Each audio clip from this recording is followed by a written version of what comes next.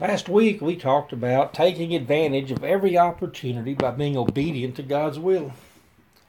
Our scripture was Ephesians 5:16-17. Make the most of every opportunity in these evil days. Don't act thoughtlessly, but understand what the Lord wants you to do. We should care about what God wants us to do because it's good for God, it's good for others around us, and it's good for us. Once we've decided that it's good to do God's will, we need a plan to figure out what God wants us to do or what is God's will for me. Well, the Bible gives us a good plan. It's great that God never asks us to do something without telling us the how. Romans 12:2 says, don't copy the behavior and customs of this world, but let God transform you into a new person by changing the way you think. Then you'll know what God wants you to do, and you'll know how good and pleasing and perfect His will really is. See, today's scripture gives us the answer to the question, how do I know what God's will is for me? Well, and the answer comes like a two-sided coin, a heads and a tails. So let's look at the tails first. Look at that first sentence. Don't copy the behavior and customs of this world. In other words, if you don't know what God's will is in your life, then quit acting like the world. Because God doesn't reveal His will to worldly people. And Paul's not the only apostle to drop this little bit of truth on us. John tells us in 1 John 2:15-17, do not love this world, nor the things it offers you. For when you love the world, you do not have the love of the Father in you. For the world offers only a craving for physical pleasure, a craving for everything we see, and pride in our achievements and possessions. These are not from the Father, but are from this world. And this world is fading away, along with everything that people crave. But anyone who does what pleases God will live forever. The word world here doesn't mean the people in the world, because God wants us to love people just as He loves us. This word is used to describe the system in the world that operates contrary to God's will. Remember who the prince of this world is. Remember, Jesus tells us in John that the ruler of this world is Satan and that he has no power over Jesus. It also tells us that Satan has been judged and that he will be cast out. So the Holy Spirit is saying to us, stop loving this evil world by copying its customs and behaviors. And the reason? Because love for the world interferes with our being able to know God's will. By copying the world, we are imitating Satan and not Jesus.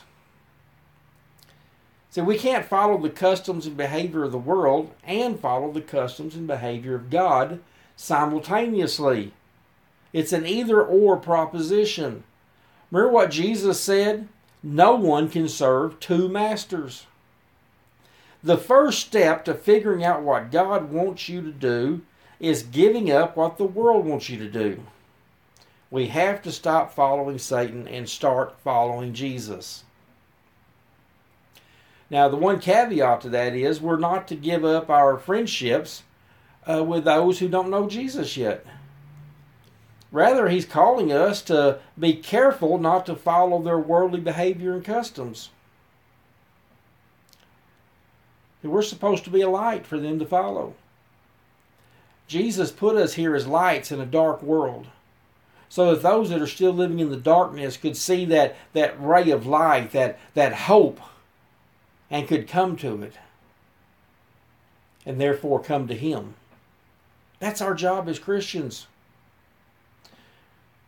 See, there's a big difference in loving people and loving the world.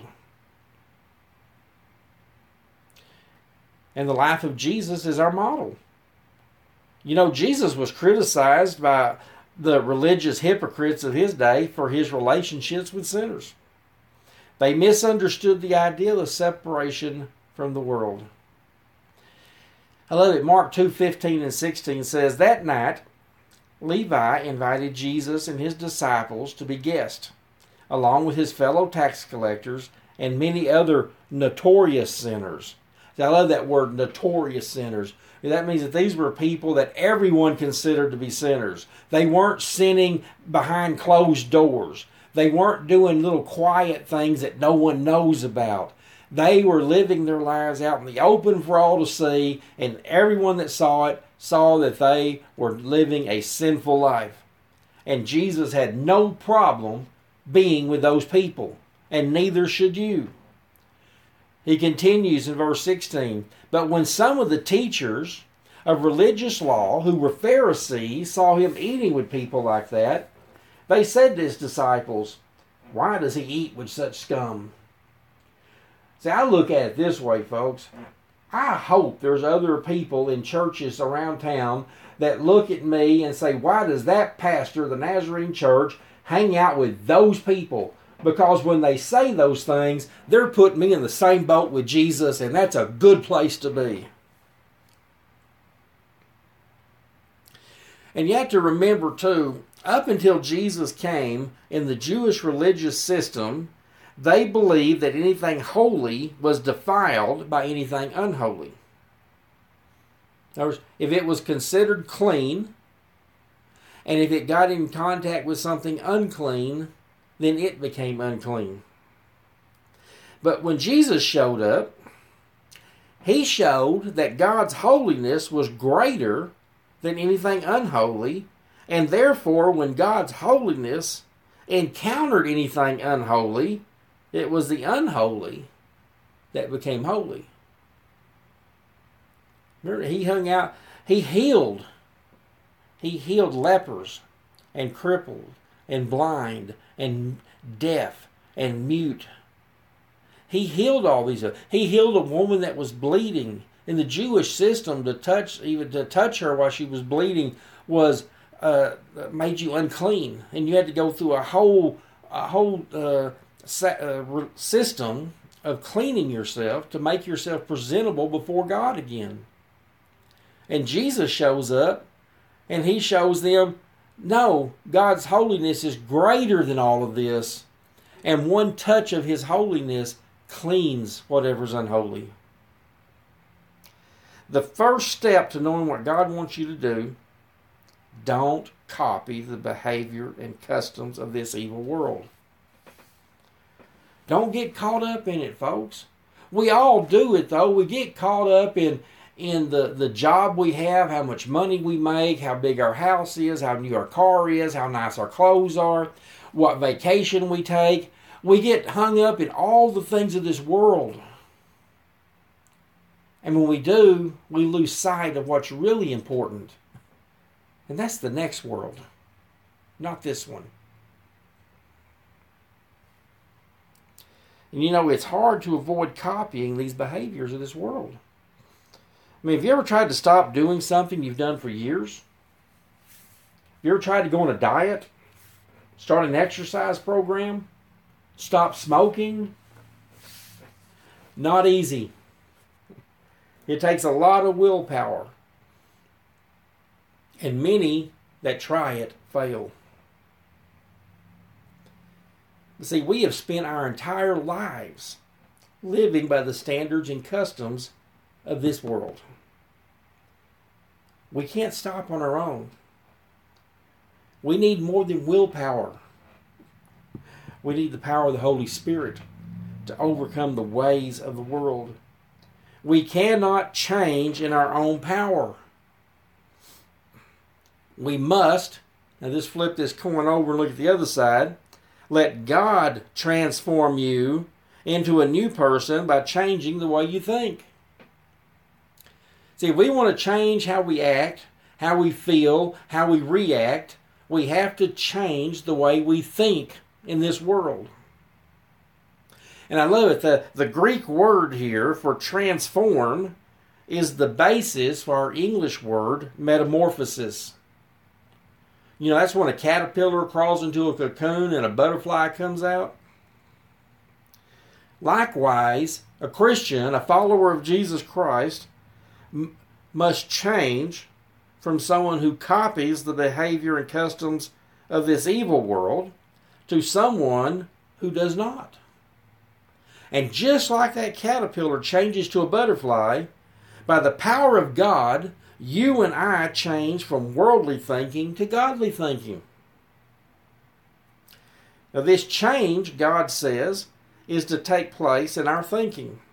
The mind is the preeminent spiritual battlefield. There is a battle going on for your mind and your soul every day. We're not always aware of it, but it's happening. You know, on TV, like they'll show, we got a little angel on one shoulder and a little devil on the other shoulder trying to convince you on what you should do. Well, there is a battle in your mind that's exactly that. There's a battle in your mind that is saying to do what the world wants. Fall in line with the rest of the world and be successful and do all the things that the world looks at and considers good. And the other part of that battle is that part of you that's saying, no, don't worry about what the world wants. Don't worry about what the world thinks. Do godly things. Listen to His voice and do His will and follow Him. And build your treasure in heaven where it will last forever and not here on this earth where it's going to fade away.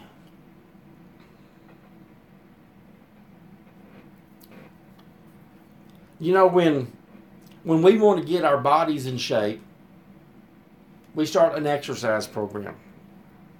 We start working out. Well, I think that we should have a mental exercise program, so that we can work on conditioning our minds and changing our minds to where we begin to think more like Christ and less like the world. And here's some biblical principles for that. If you want to get into this mental fitness program, let me give you some ways that you can start. And just like in a physical program, we want to start off by stretching, to have that desire that we need to do this, that we need to work out. We've got to stretch our muscles and also that we are prepared for what's coming. So the first thing we need to do is we need to have a desire in our heart to obey God.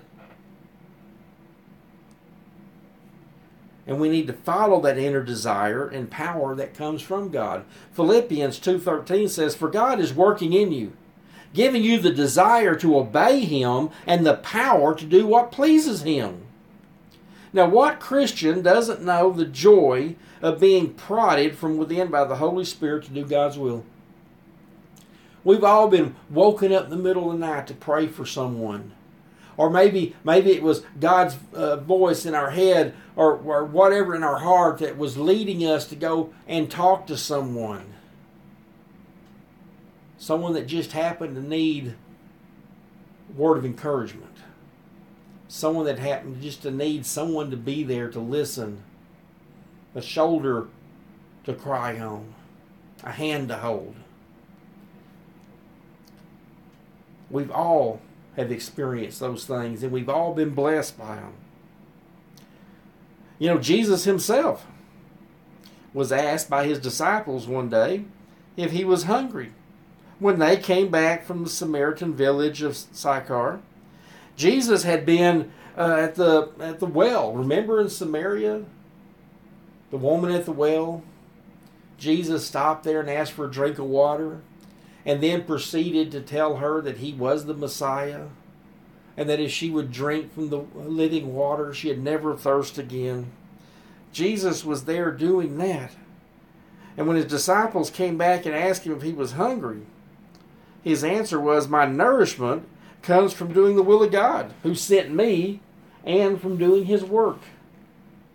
See, Jesus needed physical nourishment just like you and I. But more than anything, He needed to do the will of His Father.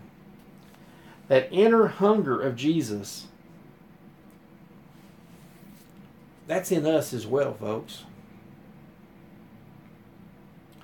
Follow your spiritual hunger. Don't rationalize it. Don't justify it. Don't make excuses why you can't. Follow that spiritual hunger. We have to have an open mind.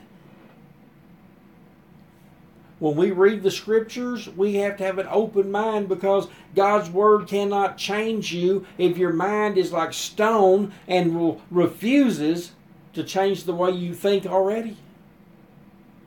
Acts 17:11 says, "And the people of Berea were more open-minded than those in Thessalonica, and they listened eagerly to Paul's message. They searched the Scripture day after day to check on Paul and Silas to see if they are really teaching the truth." See, that's the kind of people that we need to be.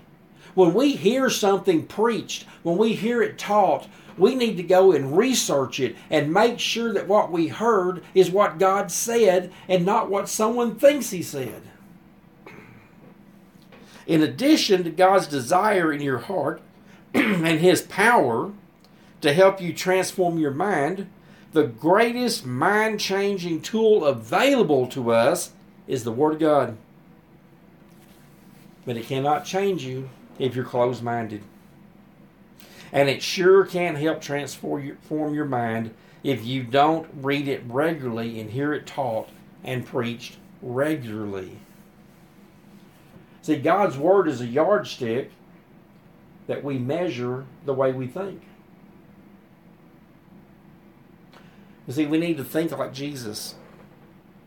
1 Corinthians 2:16 says that as Christ followers, as Christians, we have the mind of Christ. That's why we can understand spiritual things. I mean, if we had the mind of Einstein, we'd understand physics a whole lot more. If we had the mind of Bach, we'd understand music a whole lot more. And if we had the mind of a 4-year-old, we'd have a lot less stress in our life. But since we have the mind of Christ, we need to use it. What would Jesus think about this? That's the question we must ask ourselves. His mind is in us. Thinking with His mind will transform our mental process. See, that's when you have a lot of this conflict in your mind. Because your natural way of following the way of the world says to do this. But when you say, what would Jesus do? And it's a totally opposite answer of what the world says. That's where we start wondering, well, what should I do? Well, it's simple. Do what Jesus says. Follow the leading of the Spirit. See, if we want to walk like Jesus walked, then we've got to think like Jesus thought. After you have refused to copy the customs and behavior of the world and let God transform you into a new person by changing the way you think, then you'll know what God wants you to do. And you'll know how good and pleasing and perfect His will really is. When we go from here this morning, when you go back out into your daily routine, stop and think, how would Jesus go about this day? Would Jesus speak to that person? Would Jesus offer help to that person? The things that we do, the thoughts that come in our head, the routines that we're stuck in are worldly things. We have to recondition our mind to think of godly things. To look at people the way God looks at them. To look at situations the way God looks at them. Not to judge and condemn people for living and thinking and speaking things that are offensive to us. But to look at them through God's eyes and to see a lost child that needs His loving touch. When we start seeing the world with His eyes, and we start reacting to the things around us with His heart, then our thinking will have changed. And we'll no longer be thinking of like worldly people, but we'll be thinking like godly people. Let's all stand and pray. Father, help us to learn to think like you. We want to please you and obey you, Lord. We want our lives to glorify you, Father. Lord, go with us today. Help us to act like you. Help us to think like you. Lord, help our lights to shine brightly as you, Lord, overflow from us. Lord, help us to be an influence to the people around us. Help us to be a blessing to them so that you would be glorified. Lord, that we'd be the lights that lead someone to the foot of your altar. Lord, that someone would decide to follow you today because of how you've used us today. Lord, we ask this in the name of Jesus. Amen.